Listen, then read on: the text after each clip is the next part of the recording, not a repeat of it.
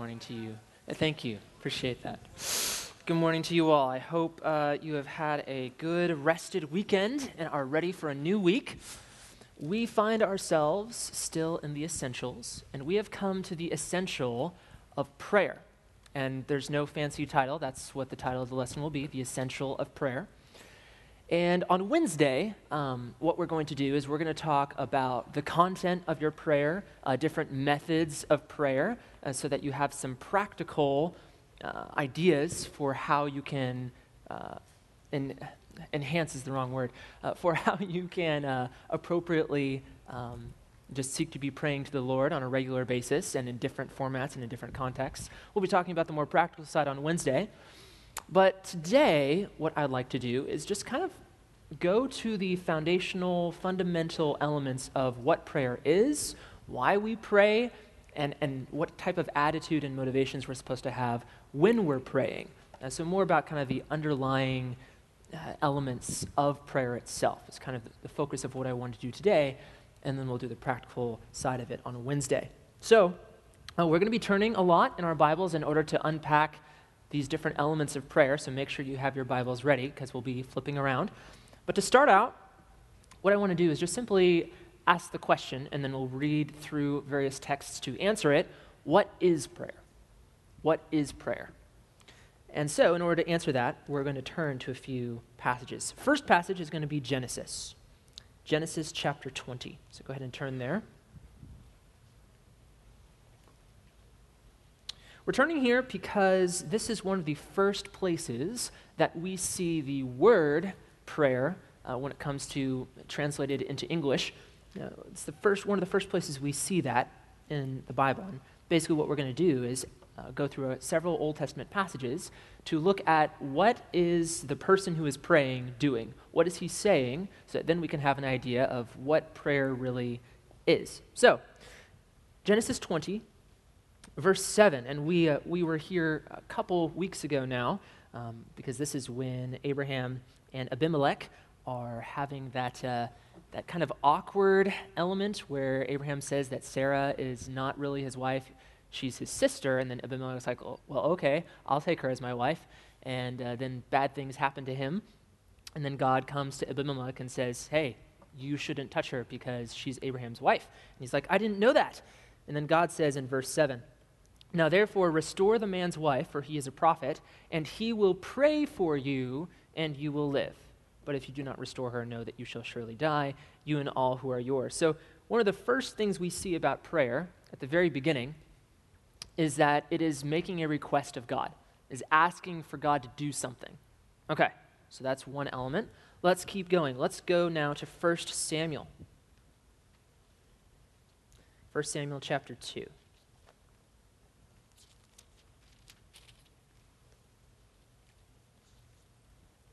Now, in 1 Samuel, in chapter 1, for those of you who are unaware, we're looking at a woman named Hannah, who was barren, who didn't have any children. And then God grants her a child, Samuel. And in chapter 2, we see that Hannah is worshiping the Lord because of this. And it says in chapter 2, verse 1, then Hannah prayed and said. And then we see here just a long exaltation of God and who he is and what he's done for her. So there's another element that we see in prayer. Not only is prayer involving asking God for things, making requests of him, asking him to do something, it also involves praising him, thanking him, exalting him. Okay? Now let's keep going. Let's go to the book of Ezra.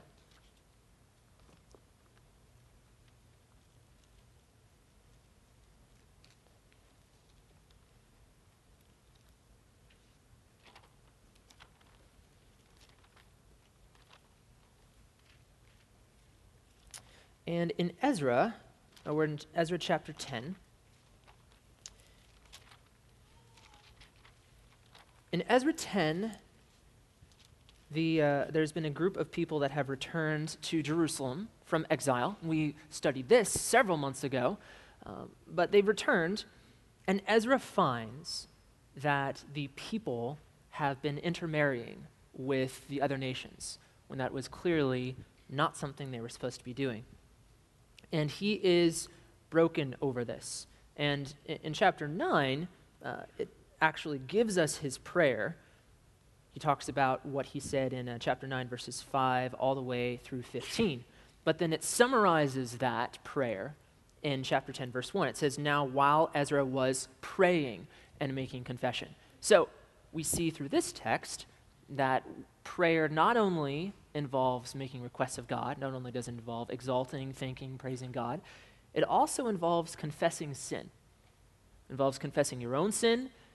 It involves praying for the sin of others, asking that God would forgive sin, and repent, and really expressing, hey, this is the sin that I committed. This is the sin that these others have committed, and explaining why it was wrong, explaining why it broke God's law, why it is offensive to him, and then repenting of it, confessing it, asking for forgiveness.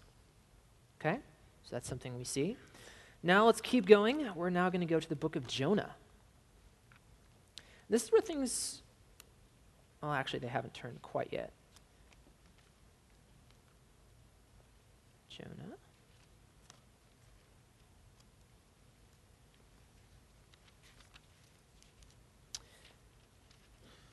It's right after Obadiah and right before Micah, in case you're wondering. It's there in those complicated minor prophets, if you're not familiar with the order.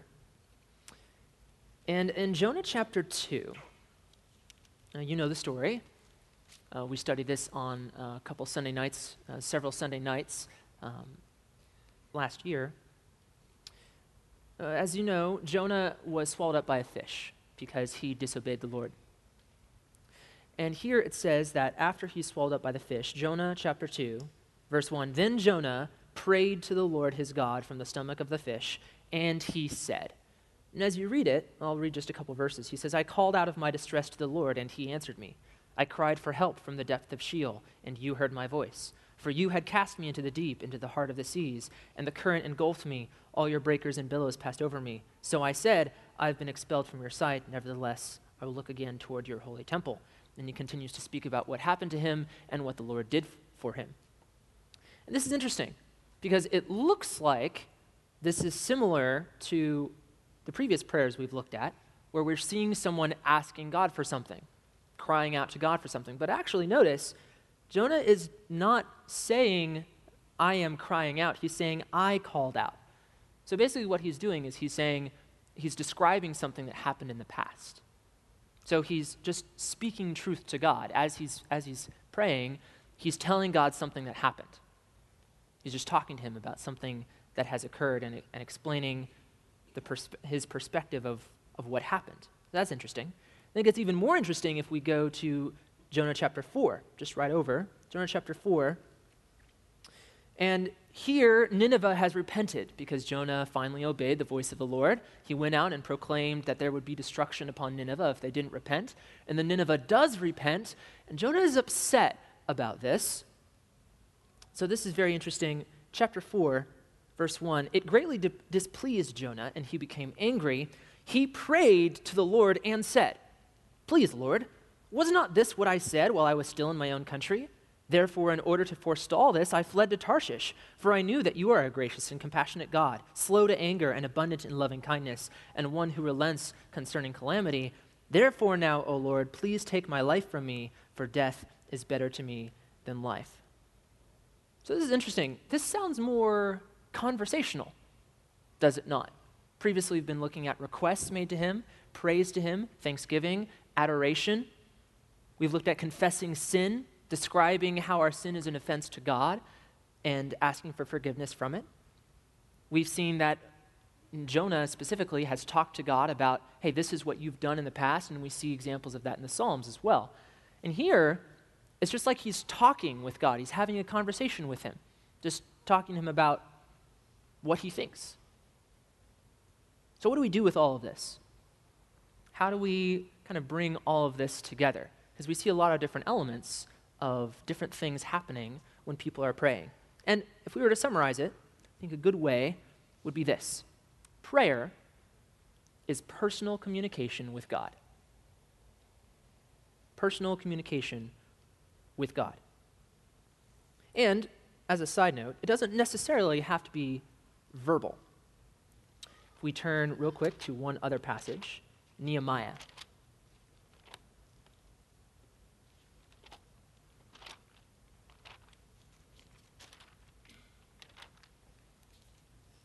Nehemiah chapter 2.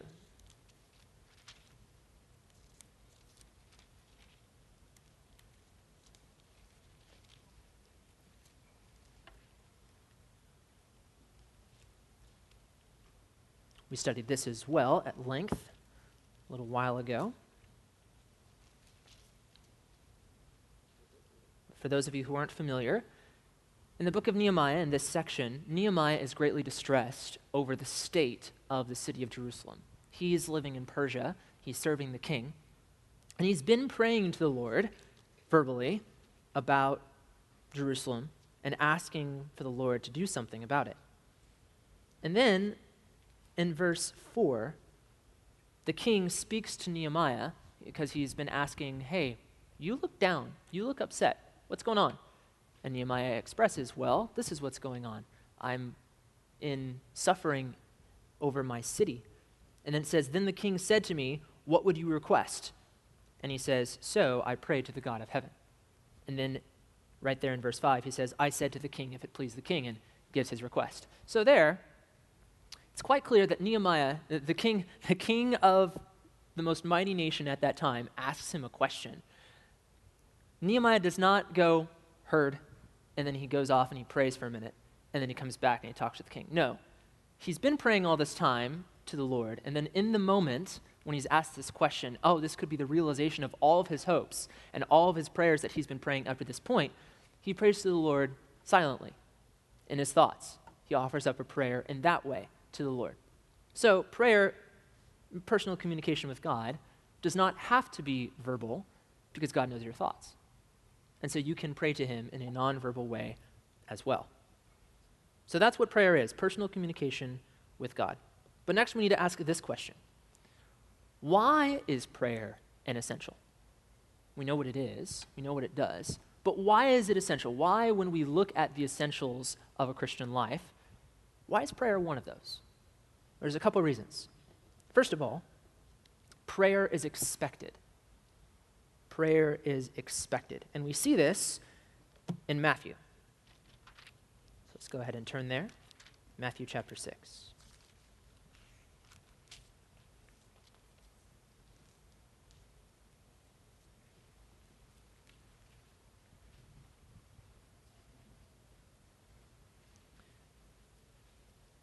And in this chapter, Jesus has been giving instruction about how Christians, people of the kingdom, are supposed to live. And in chapter 6, verse 5, he says this, when you pray, you are not to be like the hypocrites, for they love to stand and pray in the synagogues and on the street corners so that they may be seen by men. Truly, I say to you, they have their reward in full. So Jesus does not say, and we've discussed this because we've discussed the Sermon on the Mount, he does not say, if you pray, right? If you like to pray, during times where you're supposed to pray. No, when you pray. The expectation is that if you are a Christian, you pray. Let me make a brief aside, a brief application point here. Do you claim to be a Christian? Do you claim to be someone who loves God, who wants to serve him, who wants to honor him? Okay. If you say yes, do you pray? When was the last time you prayed? How often do you pray? Jesus tells us that if we belong to him and if we're serving him, we pray. He assumes that we pray when you pray. There's another passage as well. We won't turn to that one. Romans 12:12, describing how believers are supposed to act. It says that they are rejoicing in hope, persevering in tribulation, devoted to prayer. It's the expectation that Christians will be praying. But not only is it expected, it goes a little bit further than that. It is actually commanded as well. Prayer is commanded. And let's go ahead and turn to a passage for this, it's going to be the book of Philippians.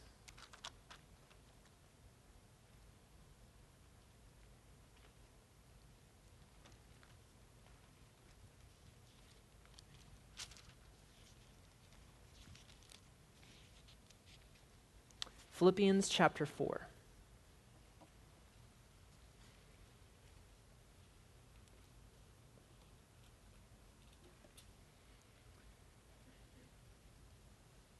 Philippians chapter 4, verse 6.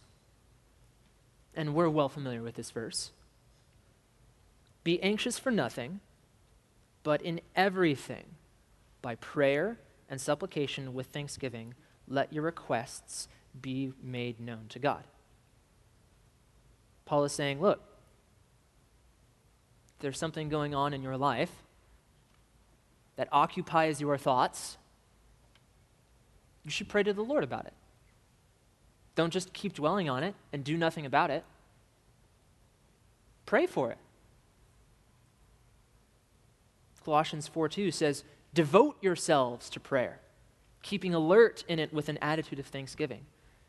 1 Thessalonians 5:17 says, pray without ceasing. The idea is that you are to always be in a mindset of whatever it is that's going on in your life, whether it's happy, whether it's sad, whether it's something that you are thankful for, whether it's something that you are very concerned about.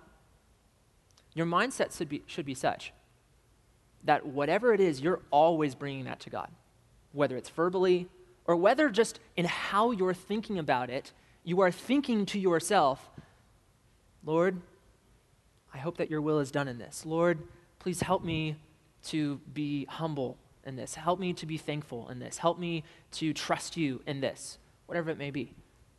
That's your attitude. That's your mindset. When Paul says to pray without ceasing, and we've discussed this, that is not to say that, right now, if you're not, if your lips aren't moving and you're not praying something right now as I'm talking, that you're in sin. That's not the idea. Again, the idea is that's your mindset. It's always a part of who you are as a Christian. Not only is it expected, but it's commanded for you to do that. But this leads to a question. Okay, it may be expected of a Christian, it may be commanded of a Christian, but why? Why is it expected? Why is it commanded? Well, God doesn't have to give us the reason for that, but he does. So first, if you're a Christian, your salvation has given you access to God, and that's the primary thing that we're going to look at. Let's turn to Ephesians.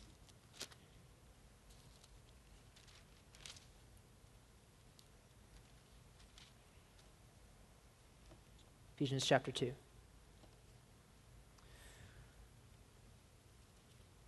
We're going to start in verse 12.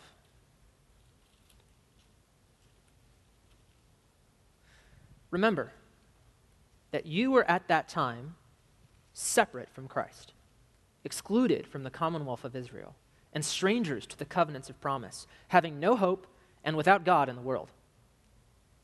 But now, in Christ Jesus, you who formerly were far off have been brought near by the blood of Christ. For he himself is our peace, who made both groups into one and broke down the barrier of the dividing wall. Then move your eyes down to verse 18. For through him we both have our access in one spirit to the Father. So then you are no longer strangers and aliens, but you are fellow citizens with the saints and are of God's household. So, if prayer is personal communication with God, here's what Paul is explaining here. You didn't have that before. Sure, you could talk to him because he's everywhere and he knows your thoughts and he knows everything. So you could talk to him and he would hear you, but you don't have access to him. There's a barrier there. There's a wall there. God doesn't listen to you. If you have requests to make to him, if you have things on your mind that you're wanting to bring to him, to communicate to him, there's no relationship except one of enmity. one of wrath. But if you've been saved, you now have access to him. You now can pray to him. And so let's look at a couple of those wonderful benefits. So in case you're taking notes, what we've looked at so far is we've looked at what prayer is and why prayer isn't essential. We've seen so far that prayer is expected, prayer is commanded, and now we have access to a loving God. We have access to a loving God. Turn with me to Luke.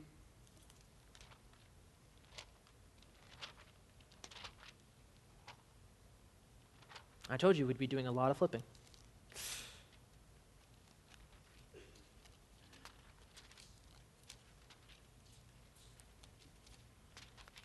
Luke chapter 11.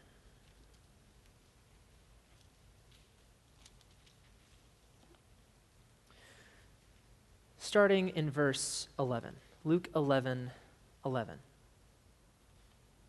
Jesus is instructing his disciples about prayer. He's just finished giving them a version of the Lord's Prayer. He's talked about how friends will provide for one another. But then curiously in verse 11 he says this, "Now, suppose one of you fathers is asked by his son for a fish.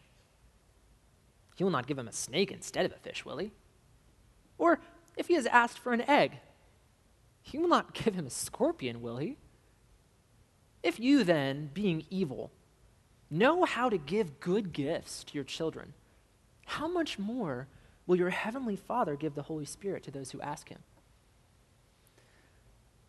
I have a daughter, Aurora. She's a little over a year old, a little more, about a year and a half. I love her so much.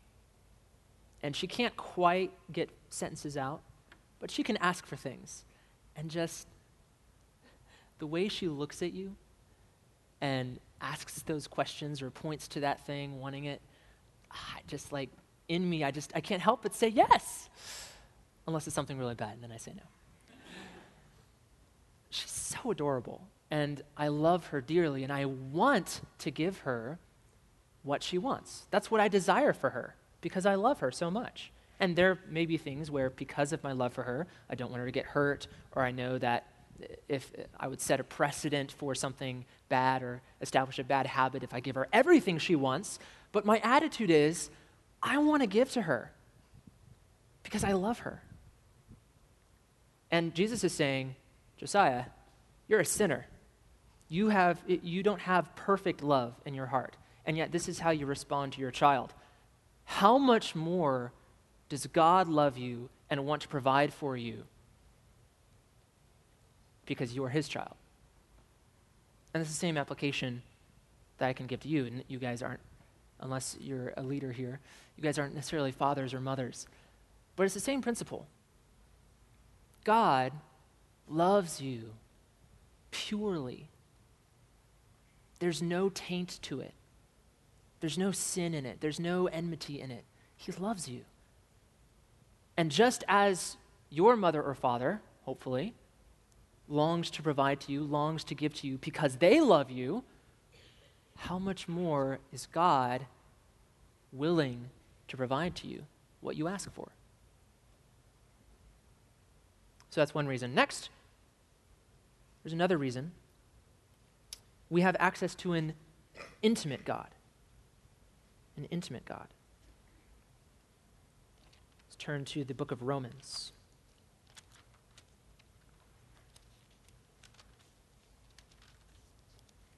Romans chapter 8.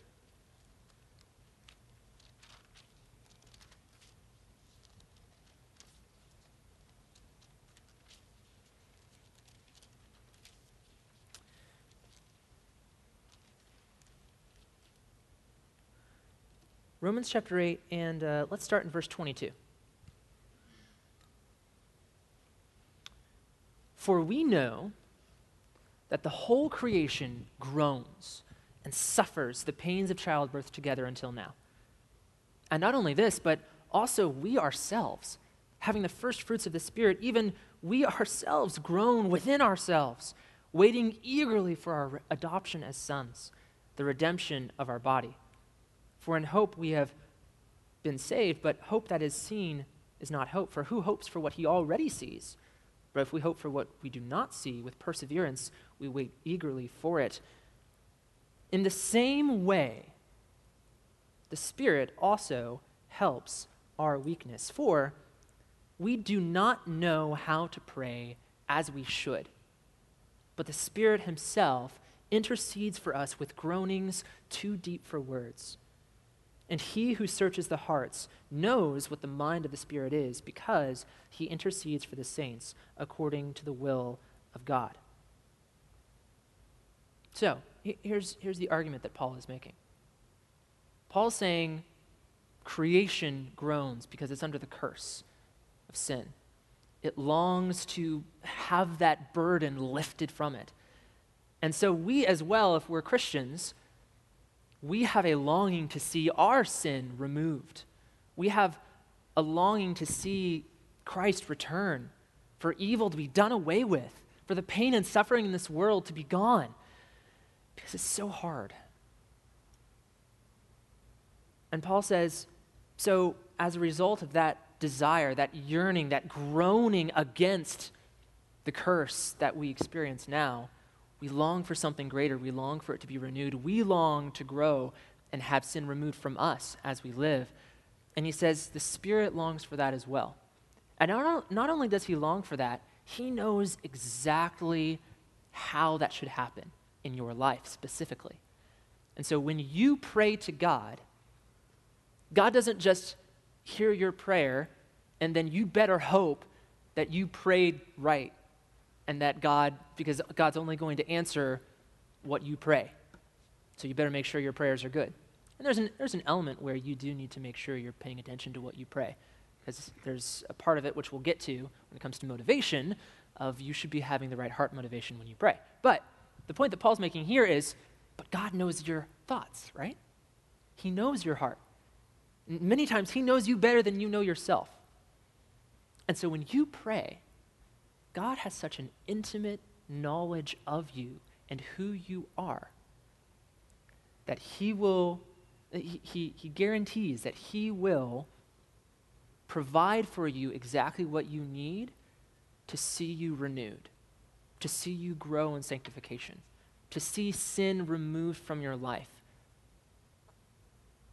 because he knows you so well. So we have access to an intimate God. And then finally, we have access to a powerful God. Let's go back to Ephesians chapter 3.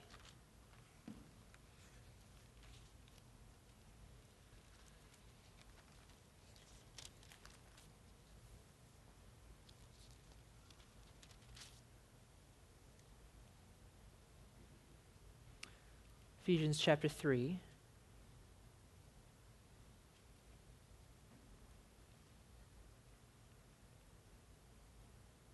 And let's go ahead and start in 14. Verse 20 is going to be the one that expresses this, that we have access to a powerful God.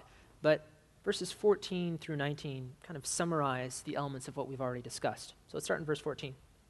For this reason, I bow my knees before the Father, from whom every family in heaven and on earth derives its name, that he would grant you, according to the riches of his glory, to be strengthened with power through his Spirit in the inner man, so that Christ may dwell in your hearts through faith, and that you, being rooted and grounded in love, may be able to comprehend with all the saints what is the breadth and length and height and depth, and to know the love of Christ, which surpasses knowledge, that you may be filled up to all the fullness of God. Now, to him who is able to do far more abundantly, beyond all that we ask or think, according to the power that works within us, to him be the glory in the church and in Christ Jesus to all generations forever and ever. Amen. Not only does God love you, not only does God know you better than you know yourself, and therefore he knows how to provide for you exactly what you need. He can provide you exactly what you need because he's all powerful. He created the universe. He sovereignly directs everything. And so he can provide anything. Guys, that is the God that you have been given access to if you are saved. You have been given access to someone who loves you unconditionally and fully without taint, to someone who knows you intimately better than you know yourself, and to someone who is the most powerful being in the universe. Are you praying to him? That's why it's expected and commanded. Why wouldn't you? Why wouldn't you pray to such a God as that? I want to look at one other passage just to finish this out. Turn back to Luke. Luke 18.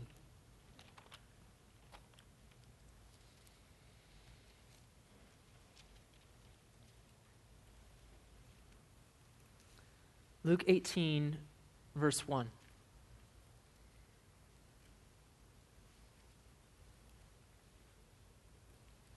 Jesus is speaking more about how the disciples ought to pray. In verse 1, he says this, "Now, he was telling them in parable to show that at all times they ought to pray and not to lose heart." Let me pause right there real quick. So, he's saying, don't lose heart. Why would he talk about that? Well, we can be praying to God, and perhaps he may not be answering our prayers as we would expect him to, or at the timing that we want him to. So we might lose heart in praying. What's the point of prayer if God isn't doing anything? Let's continue. They ought to pray and not lose heart, saying, "In a certain city there was a judge who did not fear God and did not respect man." Oof. There was a widow in that city, and she kept coming to him, saying, "Give me legal protection from my opponent." For a while he was unwilling, but afterward he said to himself, "Even though I do not fear God nor respect man, yet because this widow bothers me, I will give her legal protection. Otherwise, by continually coming, she will wear me out." And the Lord said, "Hear what the unrighteous judge said. Now, will not God bring about justice for his elect who cry to him day and night? And will he delay long over them? I tell you that he will bring about justice for them quickly."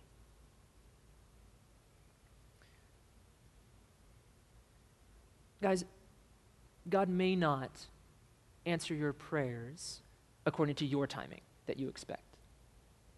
He may not answer your prayers specifically according to what you want him to do for you. Because as we know, he knows what you need better than you do. And so oftentimes he may be providing what you need in answer to your prayer as opposed to necessarily what you want. That being said, you can have confidence that God wants the very best for you.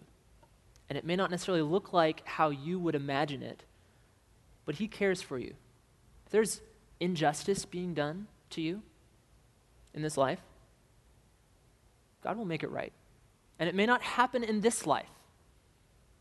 It may happen at the end. But he will bring about justice. He will right every wrong because he cares for you, because he loves you. The unrighteous judge, he did it because he was just so sick and tired of this woman constantly coming to him. God, it's not that way, as we've seen. He loves you. He cares for you. He knows you. And so when you come to him continually, you can have confidence that God is not like an unrighteous judge who just thinks about himself and what will make him the most comfortable. God longs to provide for you what you need. So, that is why prayer is an essential. It's expected, it's commanded. You've given access to a loving God, an intimate God, and a powerful God. But this begs another question. We've asked what prayer is, we've asked why prayer is an essential. But now, what about God's sovereignty? God is all-powerful. So why should we pray to him in the first place? He's sovereign. Why should we pray to him? If he already knows what's going to happen, he already knows what he's going to do. Why pray? God's got it. Well, the primary reason is, because we're commanded to. So there's that. You can't get around that. So even if you might have theological thoughts about why you should or shouldn't pray, those are irrelevant because God commands you to pray, as we've already seen. But there are some answers that we can see in Scripture. So first, let's turn to the Old Testament, 2 Kings. 2 Kings chapter 19.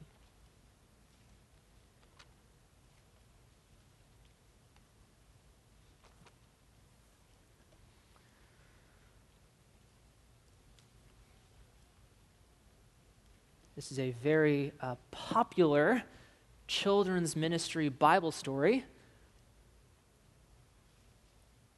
because this is when Sennacherib comes to invade Judah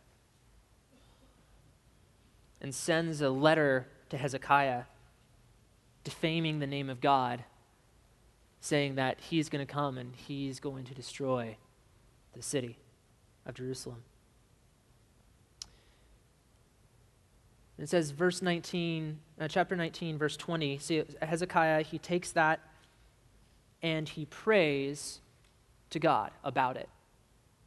And verse 20 says, Then Isaiah, the son of Amoz, sent to Hezekiah, saying, Thus says the Lord, the God of Israel, because you have prayed to me about Sennacherib, king of Assyria, I have heard you. That's very interesting. I thought God was sovereign. He is. And yet, he tells Hezekiah that because Hezekiah prayed, God is going to do something about it. Interesting. Now let's go to the New Testament. James. James chapter 5.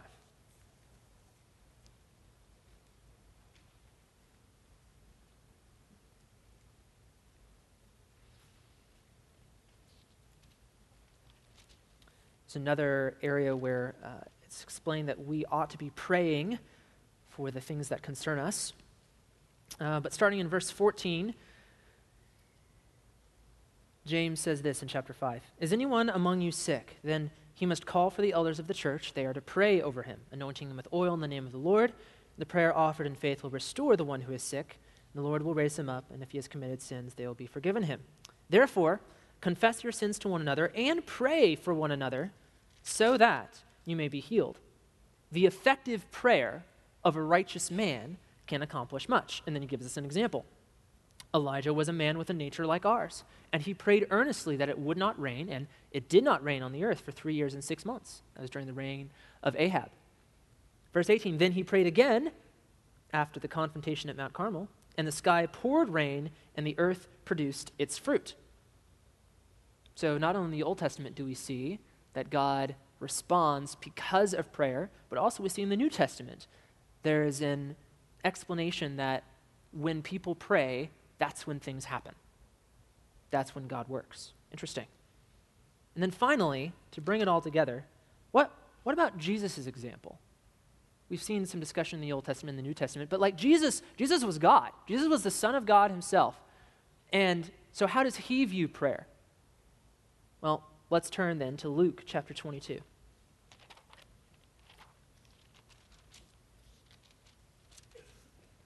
This is so powerful.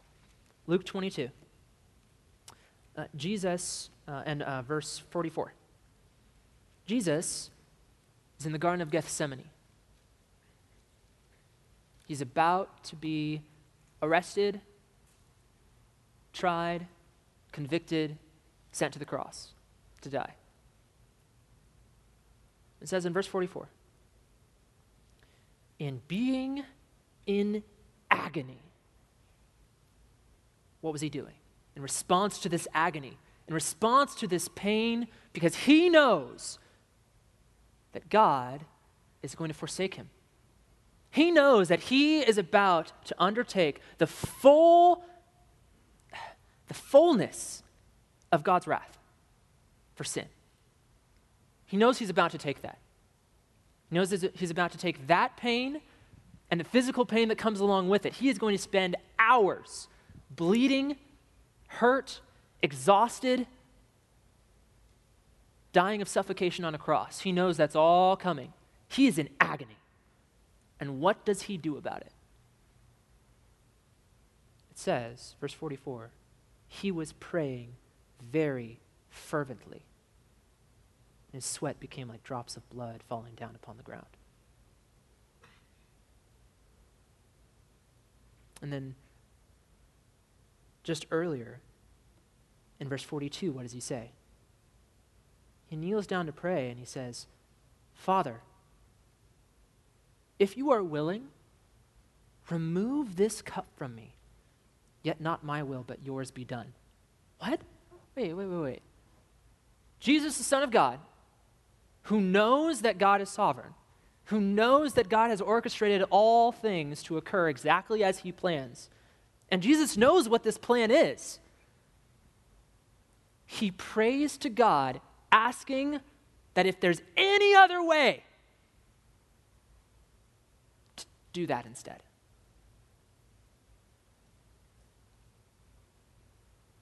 So what's the application for us? How do we bring this all together? Based on what we've seen in the Old Testament, New Testament, Jesus' example. God is sovereign over all things. He's in control of all things, but he has chosen to use prayer to accomplish his will. He has chosen to use prayer to accomplish his will. Because, remember, you and I do not know what God's plan is. We don't know what the future holds. We don't know what he's going to do. We can only see the past and live in the present. And so when you pray, you can pray for certain things to happen. You can make request for certain things to occur. And that is how God is going to use that to accomplish his purposes. That's simply how he has expressed he's going to work. And so, you just need to trust that he has it all planned, and that when you pray for things to happen, they might, because you don't know, they might not happen if you don't pray for them, because you don't know what the future holds. So when you pray, know that God wants you to pray because that's how he's chosen to work. Okay, so we've seen what prayer is, seen why prayer is an essential. We've looked at the question of God's sovereignty, but finally, how should we pray? How should we pray? And on Wednesday, we'll be talking about the content. We'll be talking about different methods. But here, I just want to talk about our attitude. Our attitude. 1 Thessalonians 5:17, that we've already looked at, says, pray without ceasing. So the first element of how we should pray is this. We need to pray with frequency. Pray with frequency.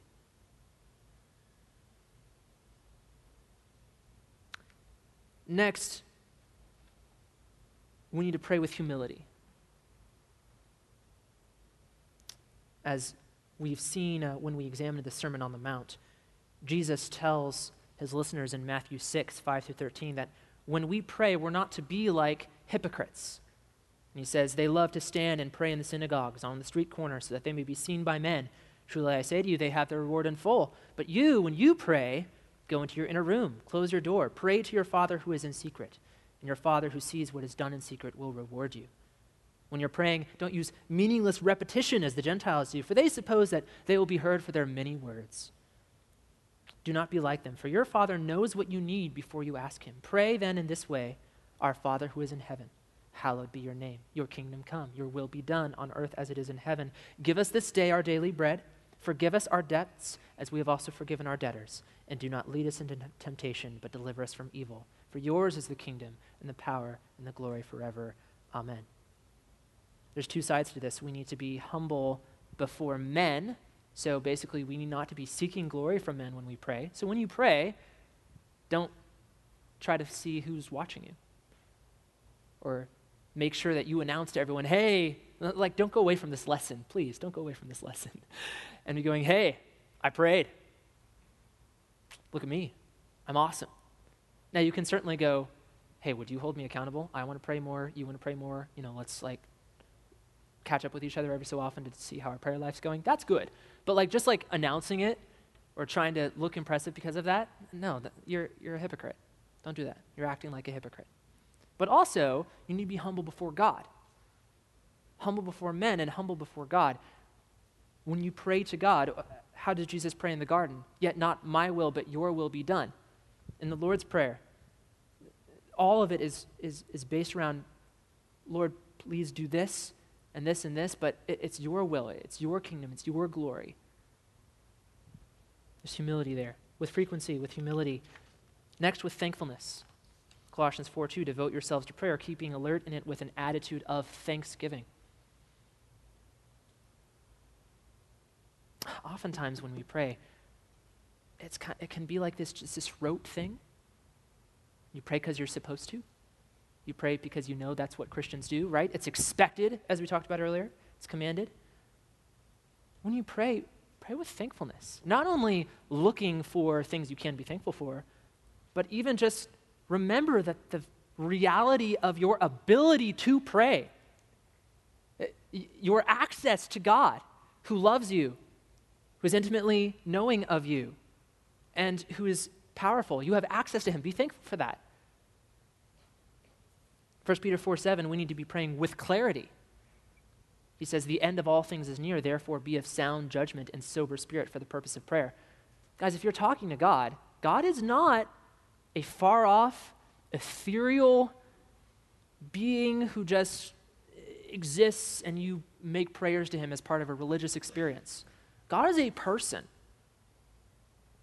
God hears you when you pray.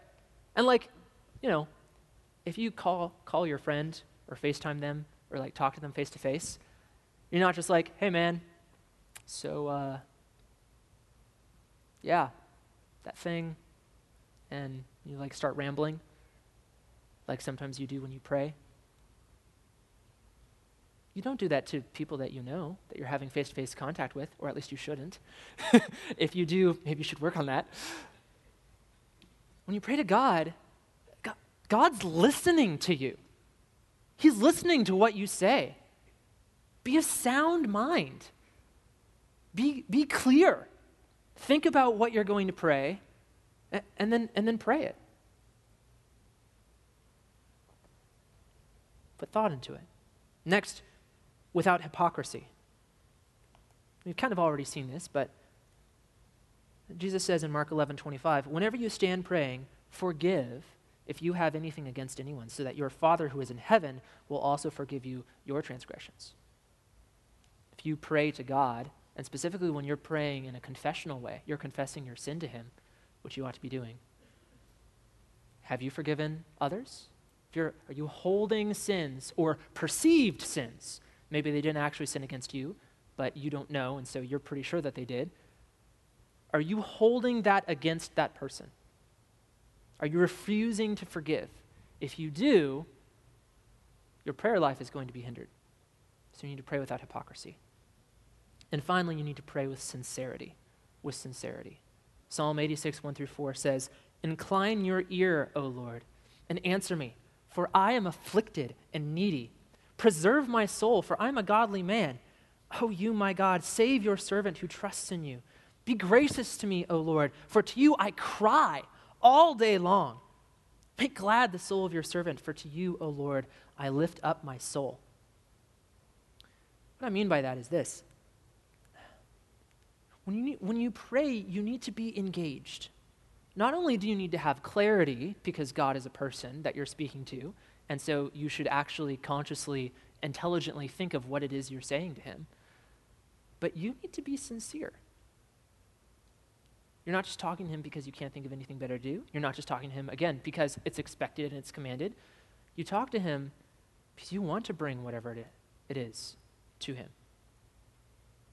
There may be something that's very difficult going on, And you're not just praying to him because you know you're supposed to. You're praying to him because this is difficult and God is the one who can help me. Or you're joyful. This is such a joyful thing. And God is the one who gave that joyful thing to you. So that's why you're praying to him. Can go on all ends of the spectrum.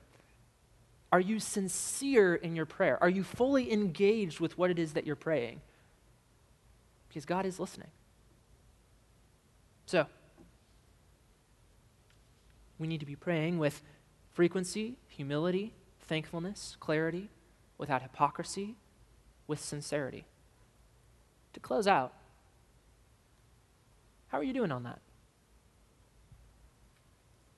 I would challenge you to take those elements, frequency, humility, thankfulness, clarity, without hypocrisy, with sincerity. Just examine those. Take the time to look at each of those.